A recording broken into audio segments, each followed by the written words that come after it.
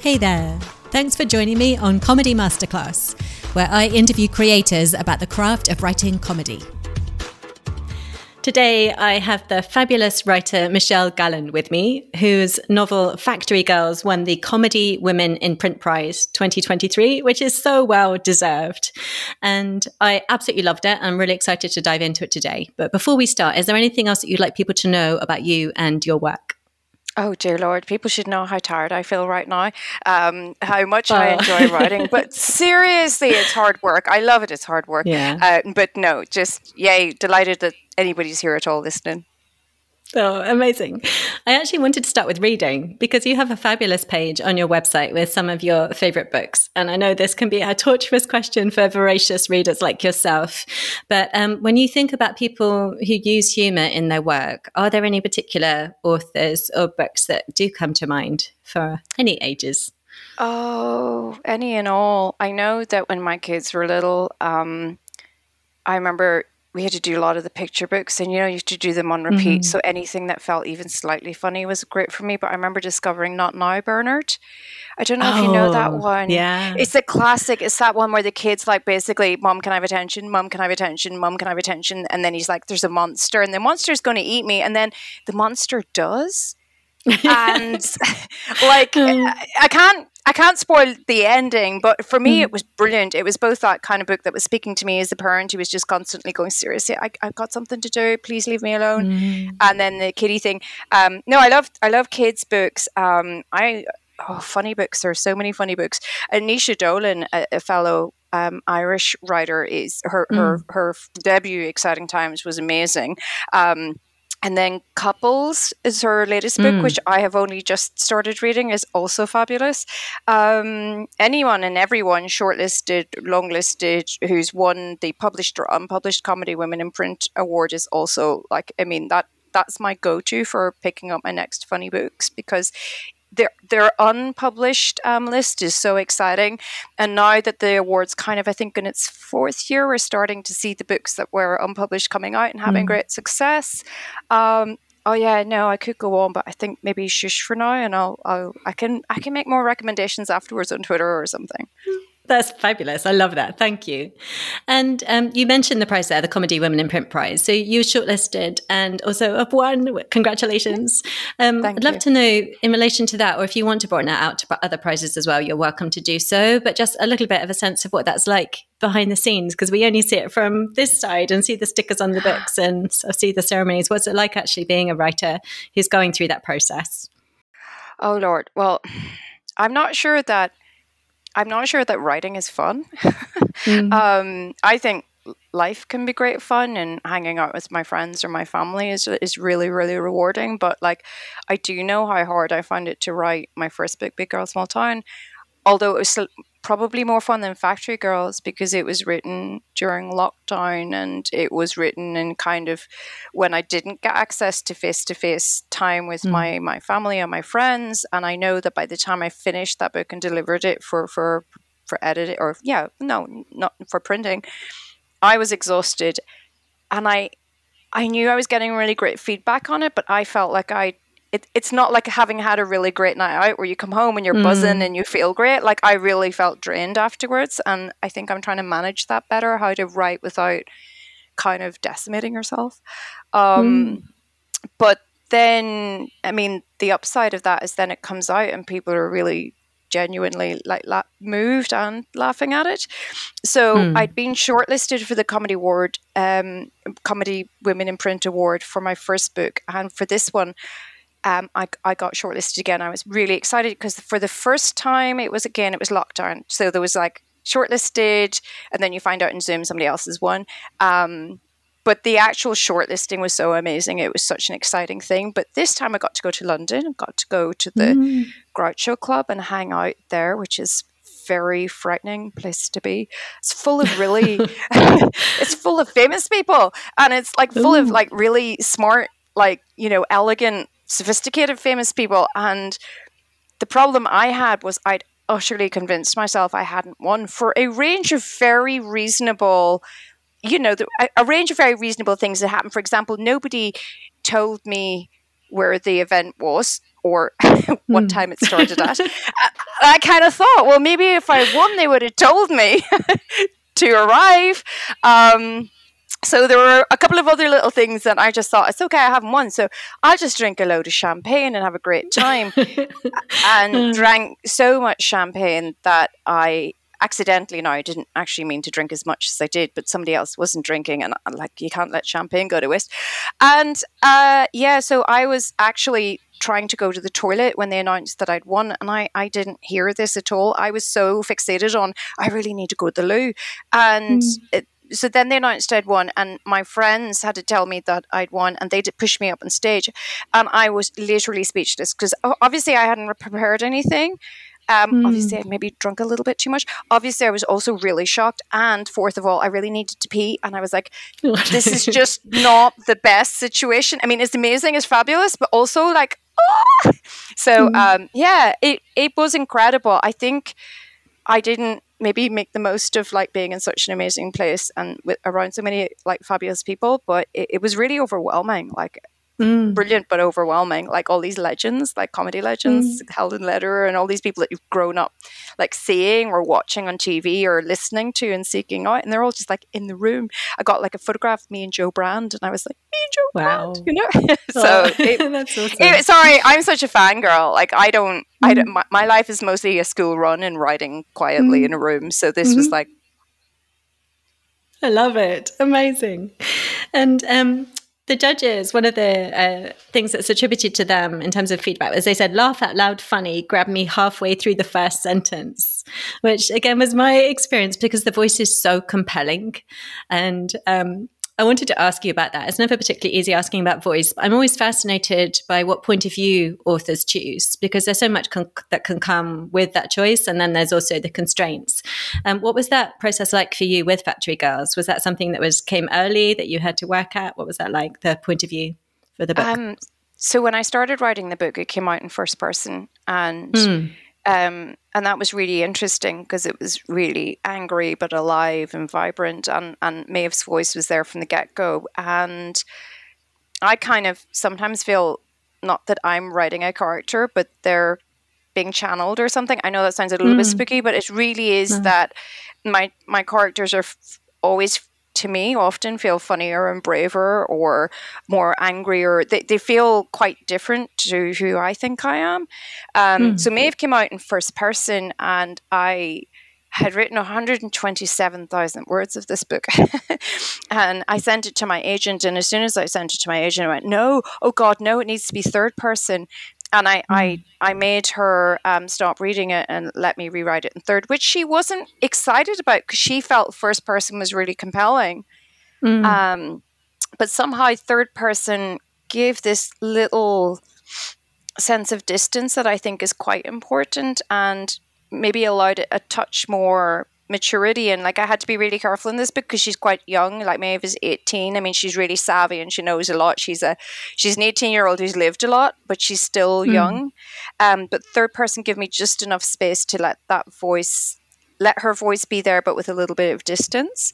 But yeah, like writing in first person is, when I first wrote it, it was, I mean, I loved it, but it did feel like being a little bit possessed, channeling or something. Yeah. That makes total sense. And that's so interesting because one of the things that I really particularly love about the book and where the humor sits for me is in the descriptions, but like in all ways, the descriptions of the characters, of the setting, the mood. And one of the notes that I made to myself is like, this is so interesting because to my mind, it still feels completely in line with like Maeve's worldview, which we don't always get in third person, but in a really beautiful way. But still, then you've got, like you say, that slight distance of third person in terms of how the scenes are set. So that makes total sense because the descriptions are fabulous and so funny. So I wanted to ask you as well about, again, not an easy question, never easy talking about humor in terms of big works like fiction, but in the sort of micro level of when you're sort of drafting your scenes, and then also then when you're pulling it out to sort of that macro level of trying to think about the whole shape of the book, what ways do you think you think about comedy intentionally when it comes to trying to fix things that aren't working or trying to balance the book? Like, what kind of language do you even use in your head to think about the comedy and how it's working? For me, it's like I don't know, like in real life, I can be funny, but I'm not as funny as most people I know. Like I'm like my brother, my littlest brother said to me, "How can you win an award for comedy when you're not even the funniest person in our house?" Now, what's funny is he's not even the funniest person in our house. We have somebody funnier. Like my family are really like quick-witted, really smart, and when I hang out with them, I always feel like I'm always like going, I'm definitely the person who's thought of the funny thing an hour later. Or, you know, I'll say something funny on text because I've thought of it, and I'll text them and I'm delighted to set my wee funny thing out there. And then there's like 6 other funny things coming on the text WhatsApp group afterwards. So I think, I suppose I just grew up in a really like in a kind of culture, definitely an oral culture, you know, we're entertaining each other and having funny conversations, even in the middle of really dark times. It was very important to make people laugh, I guess.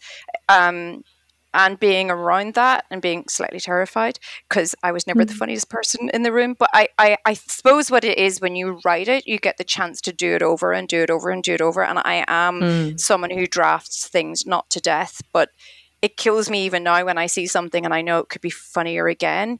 And one of the really nice things at the minute is we're working on the adaptation of the book for a TV series with Deadpan Pictures, and that means you get to go back into those scenes that are sitting there on the page in print, but you can actually tear them apart and put them back together again.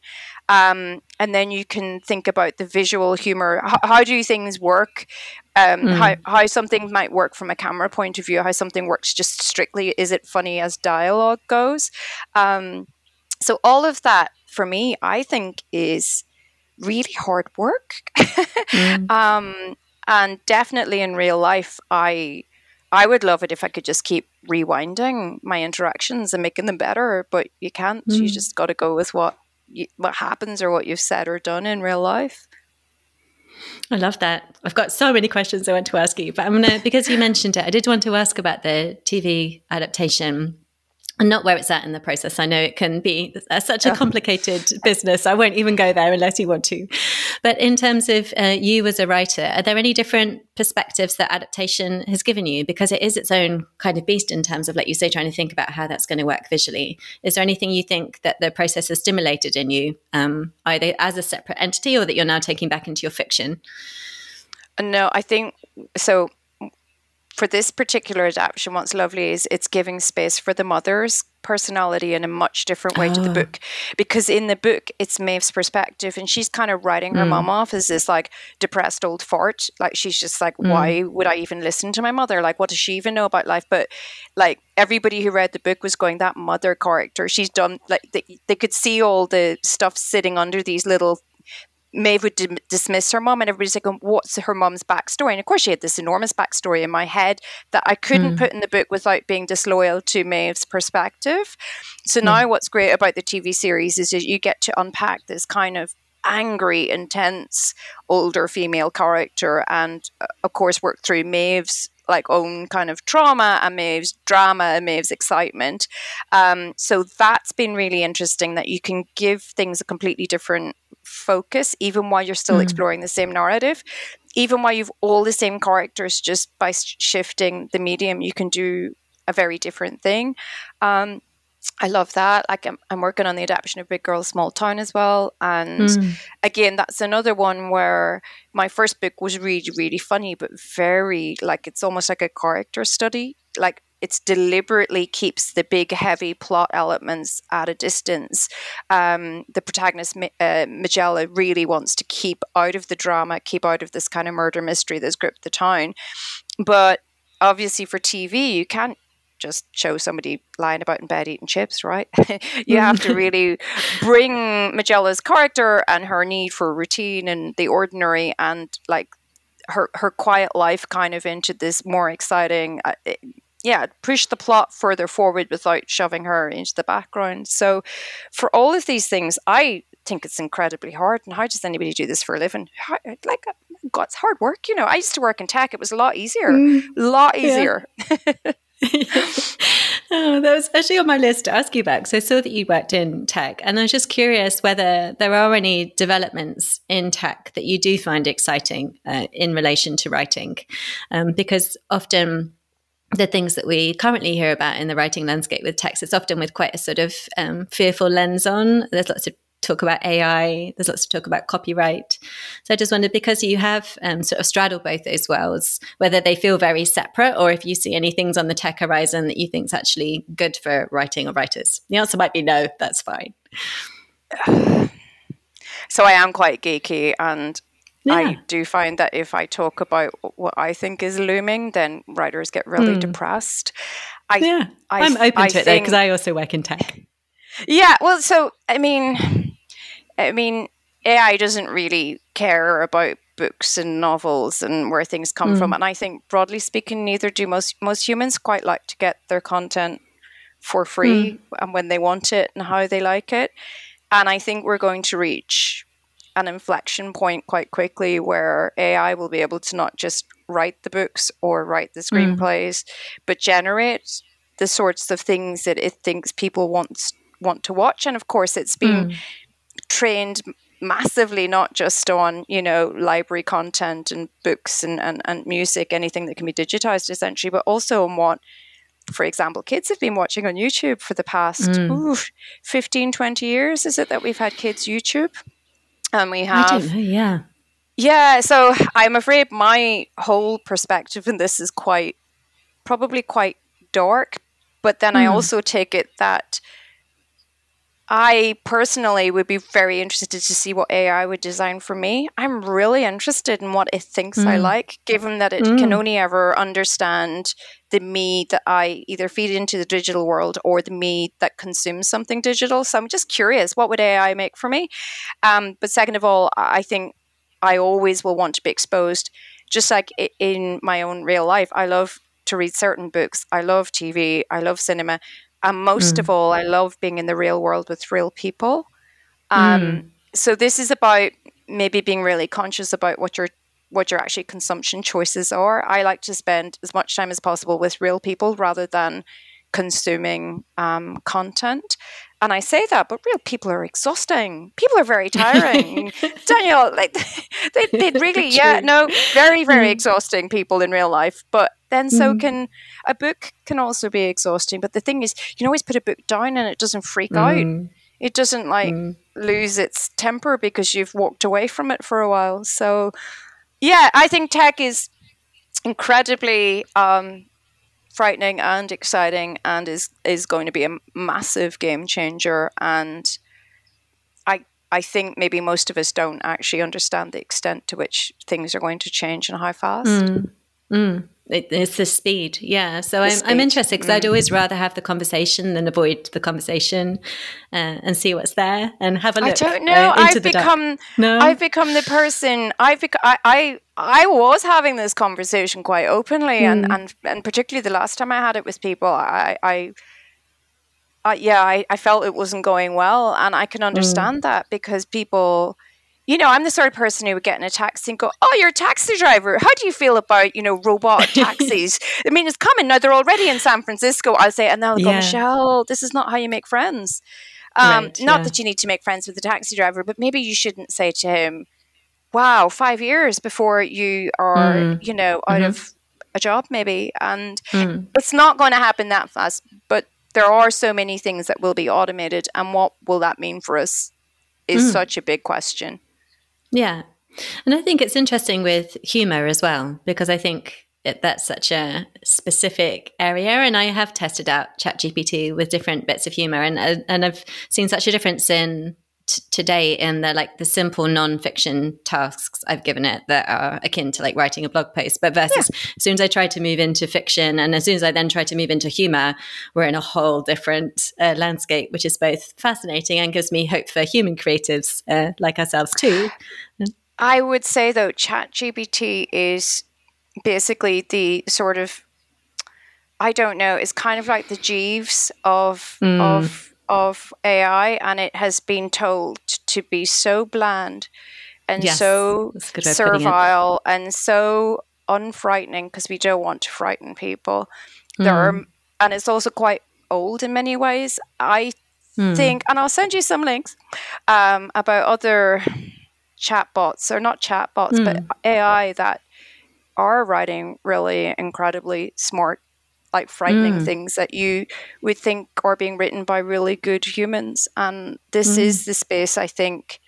I mean, ChatGPT does a grand old job, right, of, factual, write me a book report on, I don't know, War and Peace.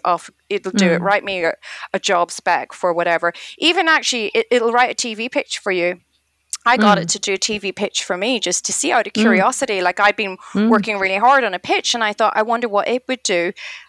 And it did kind of, I would say at the time, we're going back 6 months, it's probably better now, but like sort of intern level type pitch, where you're like, oh, good try. But it did put in 3 things in its pitch that I hadn't put into mine. And I went, it clearly has a checklist of things. It's read more TV pitches than me. Of course it has. And it has a checklist of things people might ask. And those 3 things were things like, maybe I'll just borrow that. Yeah. So, and ChatGPT is not the smart one. So, yeah.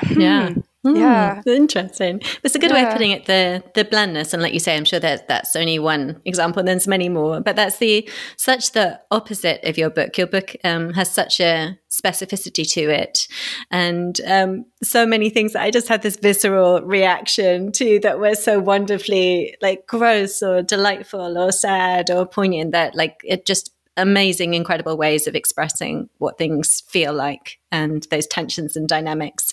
So I was curious, like, whether you ever take things out because you feel like it's gone too far, because obviously you're juggling so many interesting pieces, and like different people have called it a black comedy or darkly twisted, because there is the setting and the troubles in Ireland, and you're weaving such a beautiful dance between those things, as happens in life.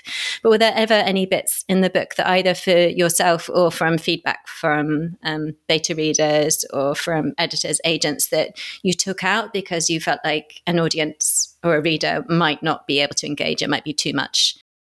So we had 127,000 words on the first pass. So like it was really quite good to be able to chop that. And actually it's very useful for TV, because you can go, somebody will say, well, what about this? Like, I have already written that scene, that I kind of have so much material sitting there that I can work with.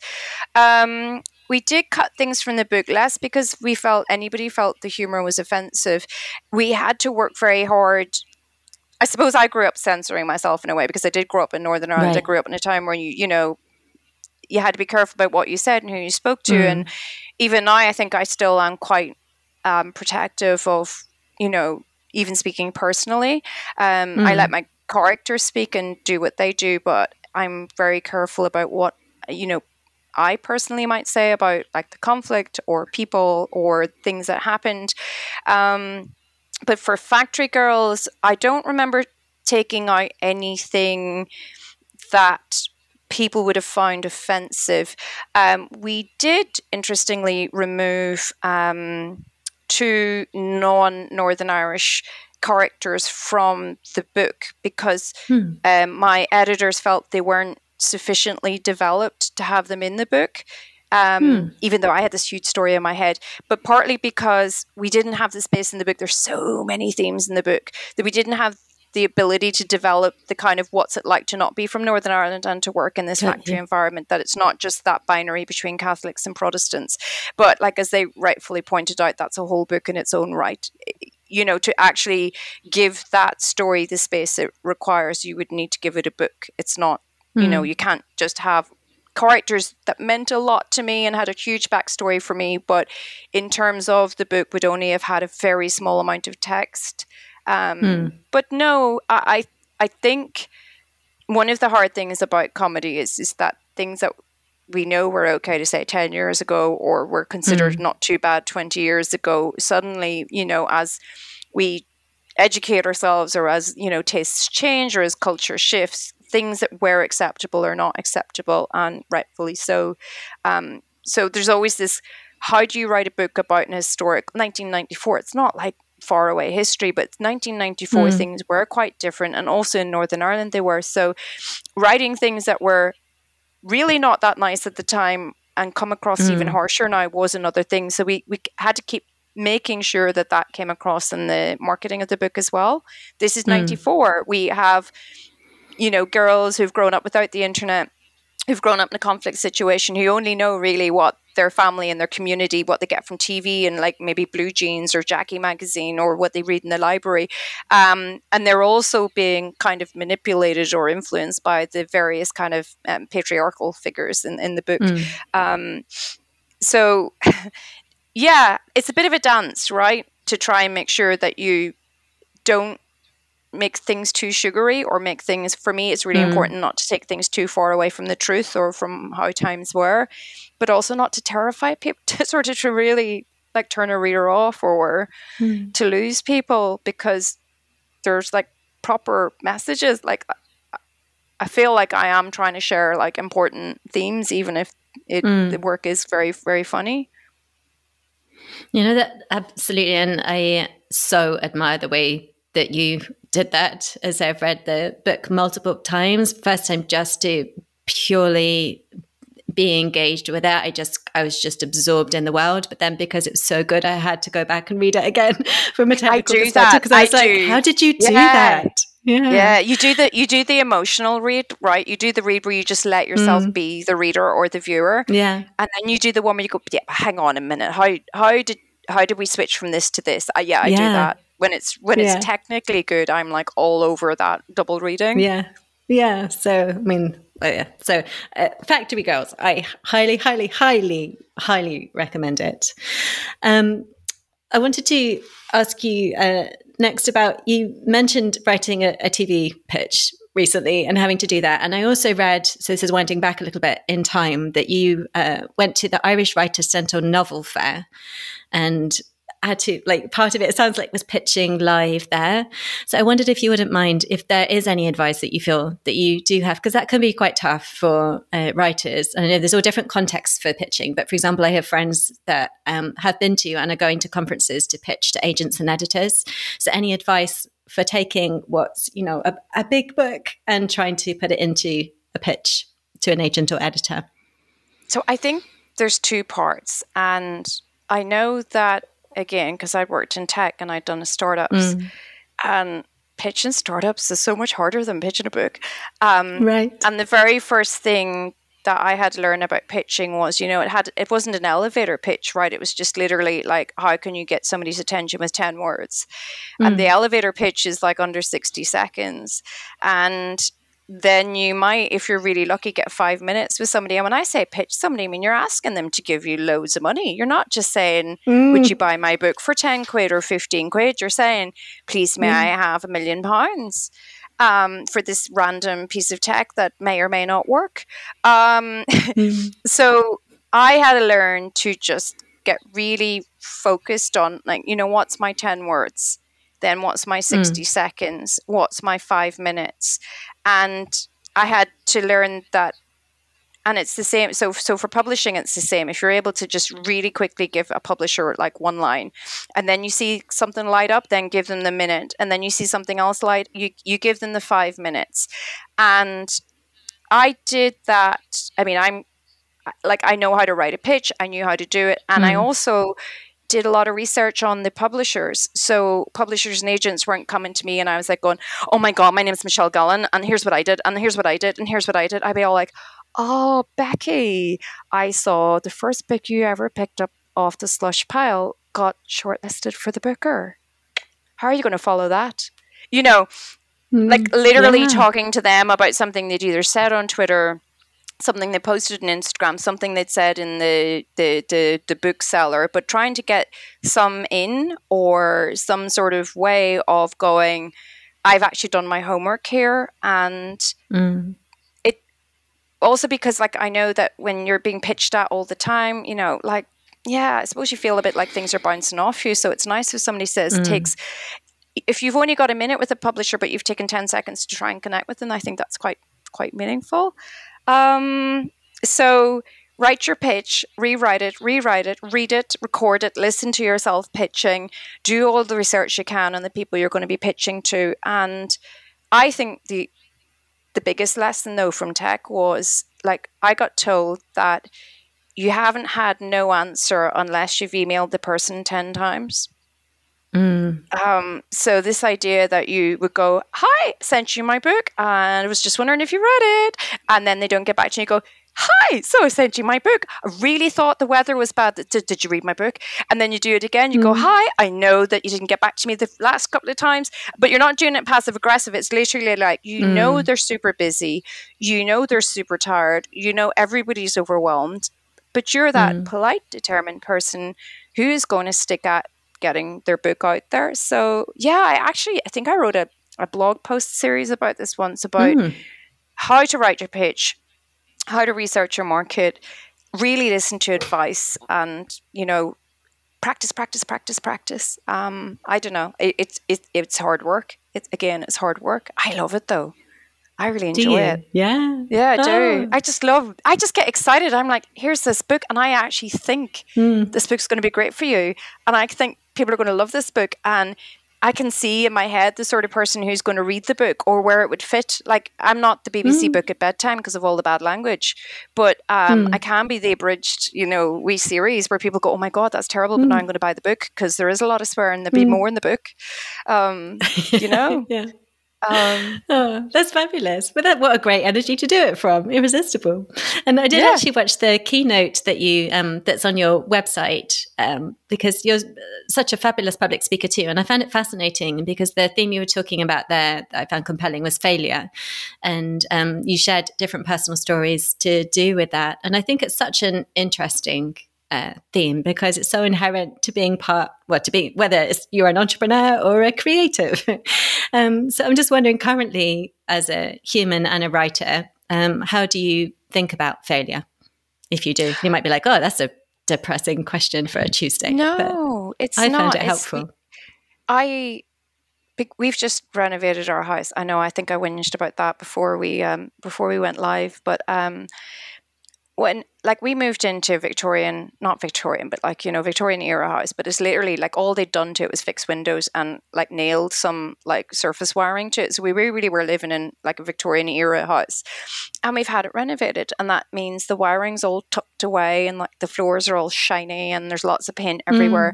And I swear to God, like, it was, at no point was it perfect, but at least at one point nobody had like knocked lumps out of the paintwork. So literally, like, when we were bringing our furniture back in, it got chipped, like things got chipped.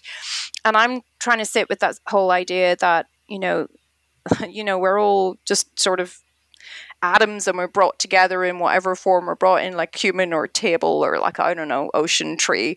And we do end up falling apart again. And I try to take this big picture sort of perspective on these things because it's so stressful if you sweat the small stuff. It's really, really hard. And in terms of like coming to my work and thinking about failing, I think failing in tech helped me a lot, in the sense that narrative in tech is never that you failed, or maybe your product has failed, but you haven't failed. That as long as you're up and you've more ideas, then you're going to get out and do it again. Then you're not a failure. You've only learned lessons.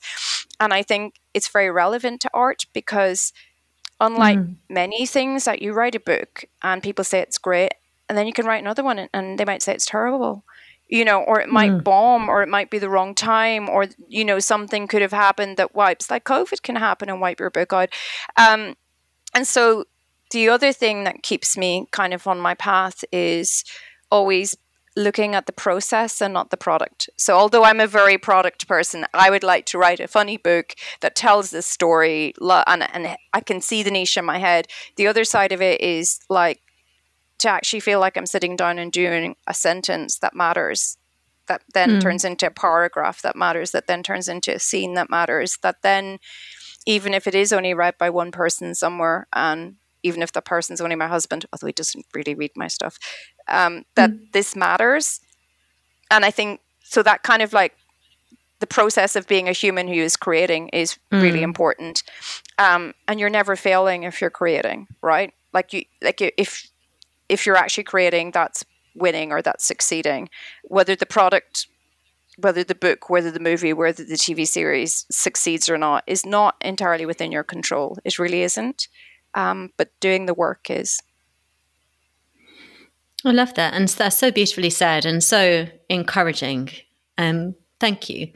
And as we record this, just a couple more questions. It's end of August, so we're moving into the autumn, winter. Do you know what the rest of the writing year looks like for you? And say you've been busy doing all kinds of things, renovating your house and whatever, but how far ahead do you like to think with writing? Is it deadlines? Is it freedom? What's it like? I have 2 books I'm trying to finish. So one of them at the minute is On Fire, book number 4, I think of it as. And unfortunately, that's not the book that everybody wants me to deliver. They want me to deliver book number 3. But book number 3, okay. I know that I need to do it, but I want to switch. Like, I'm a bit Wurzel Gummidge. Like, I need to plop the heads on to do it. So I want to just finish the first draft of book 4, which I think is in a really good place. And then I'm going to go back to book 3, where actually I wrote the book. And now I want to introduce this whole other plot into what is quite a loose world. And the plot would be the sort of engine of the book, I guess. Like it's something very structural that I want to do to it. So I want to go back to that. I'm working on both the TV adaptations, and really I've had this very disjointed year of not living in my house and living in my house, you know, essentially being homeless while not being homeless, like literally going, where are we going to sleep tonight? Oh, we have a camper van, we'll be fine. And then moving back into your home and being like, I don't have a desk, you know, I don't have things set up. We don't have proper beds or anything. And the kids are going back to school this week, which, you know, kids back in school just means that there's hours in the day where you can sit down and go, that's it, I'm switched on right now, I'll get my work done. So yeah, I guess I need to just advantage of any energy and any time, and make what I can happen. But yeah, I'm quite excited about my work. I keep saying to my husband, you know, if I could just live in a hotel and have people bring me food and stuff, then it'd be no problem, right? And I'd be absolutely fine. So that's the dream. You see, you know, anyway, Virginia Woolf's always like, oh, you need a room of your own. I'm like, well, in fairness, if you saw her life, like she had, like, you know, butlers and servants and stuff. It's not really a room. What you actually need is just room service, like of your own. You know, somebody to change the towels and the sheets, and like to bring you up the breakfast, lunch, and dinner, and then a wee gym with a swimming pool or something. Like that's more room service for writers. Yeah, I love it. I love it. You've got it all covered, because I was just like, oh, too much room surface, and I might have to, you know. But then you've got it covered if there's a gym and a swimming pool as well. It's a perfect setup. And a bit of a garden, and I'm sure you'd have yoga classes and all. No, I seriously, if I ever win the Euro Millions, I'll set up a wee writers hotel and just do all of that. I love it. Amazing. And just before we end, I'd love to know, is there any sort of parting advice for other writers who are also interested in comedy and interested in fiction? Because this podcast, I interview people from all walks of life in comedy, because I think it's all relevant and we can learn from lots. But there isn't so much discussion around fiction and comedy. There is more in rom-com, also awesome, but that's its own particular kind of genre. And that's not what your book is, even though there are lovely relationships in it. So I'd love to know, for people who are out there working on that.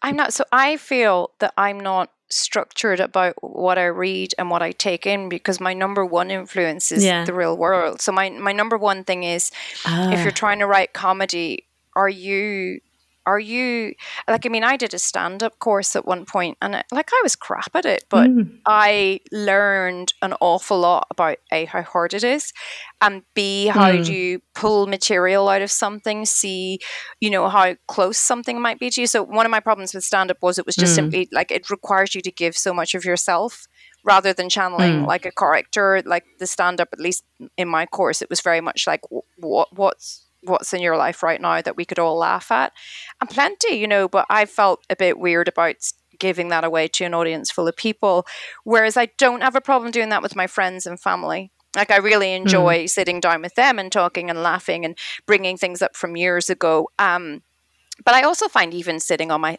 so this is so random, right? But today I was like really hungry, and I was like feeling sorry for myself, and I was like going, what do you want to eat? And I was like, cornflakes. And I thought, I don't just want one bowl of cornflakes, I want 2. And then I didn't have 2 bowls of cornflakes like out of the same bowl. I poured 2 separate bowls of cornflakes. And see how that's funny. Why is that funnier? Why is that funnier than eating 2 bowls of cornflakes? Eating 2 bowls of cornflakes is kind of weird, but pouring 2 separate bowls of cornflakes and then eating them one after another is somehow way funnier. And I think there's things like that literally, I think you can watch a lot of funny TV and funny movies and read a lot of funny books. It's this idea that how can you distill your own life into why is 2 bowls of cornflakes funny? I mean, if you literally were doing a scene where there's no dialogue, but somebody did that, you'd be like, what a freak. Who does that? And it's that idea that you can sit on the train or you can be in the pub or that you're just constantly going, gee, why is that both noteworthy and maybe weird or really touching? You know, there's all these things that you just see and your heart breaks or you're like, oh my God. So I'm always just, I feel like a wee hoover, like hoovering up all these things, even just on a really boring day where I'm feeling sorry for myself and I need cornflakes. I now know I have to use the 2 bowl of cornflakes thing somewhere in some work somewhere. Totally. That's not very structured. That's literally saying hoover it all up. Hoover it all up, all of it. I love it. That's absolutely perfect. That's a perfect place to end. So where can people go to find out more about you and your work? Okay, so michellegallen.com is my website, and my brother Decky keeps saying he's going to help me update it again because although I'm really geeky, he's much better at selling me because my first ever website, which was michellegallen.com, had a picture of a succulent in a little plant pot and this really sad biography of me. And my brother Decky looked at it and he was like, Michelle, like, no. So my website has all the ways in which somebody can like find my work, contact me, stalk me. But basically anything you need is there, but I do need to update it with more of the things that I've been doing. But I just keep going, why aren't you doing the real things, Michelle? Like living and eating cornflakes 2 bowls at a time in your kitchen. That's brand new kitchen. So yeah, michellegallen.com is where it all begins. Perfect. I'll put that in the show notes. Thank you so much. What a delight to be able to talk to you. And thank you for your fabulous, funny and heartbreaking books too. Thank you so much for having me, Danielle. It's been a pleasure.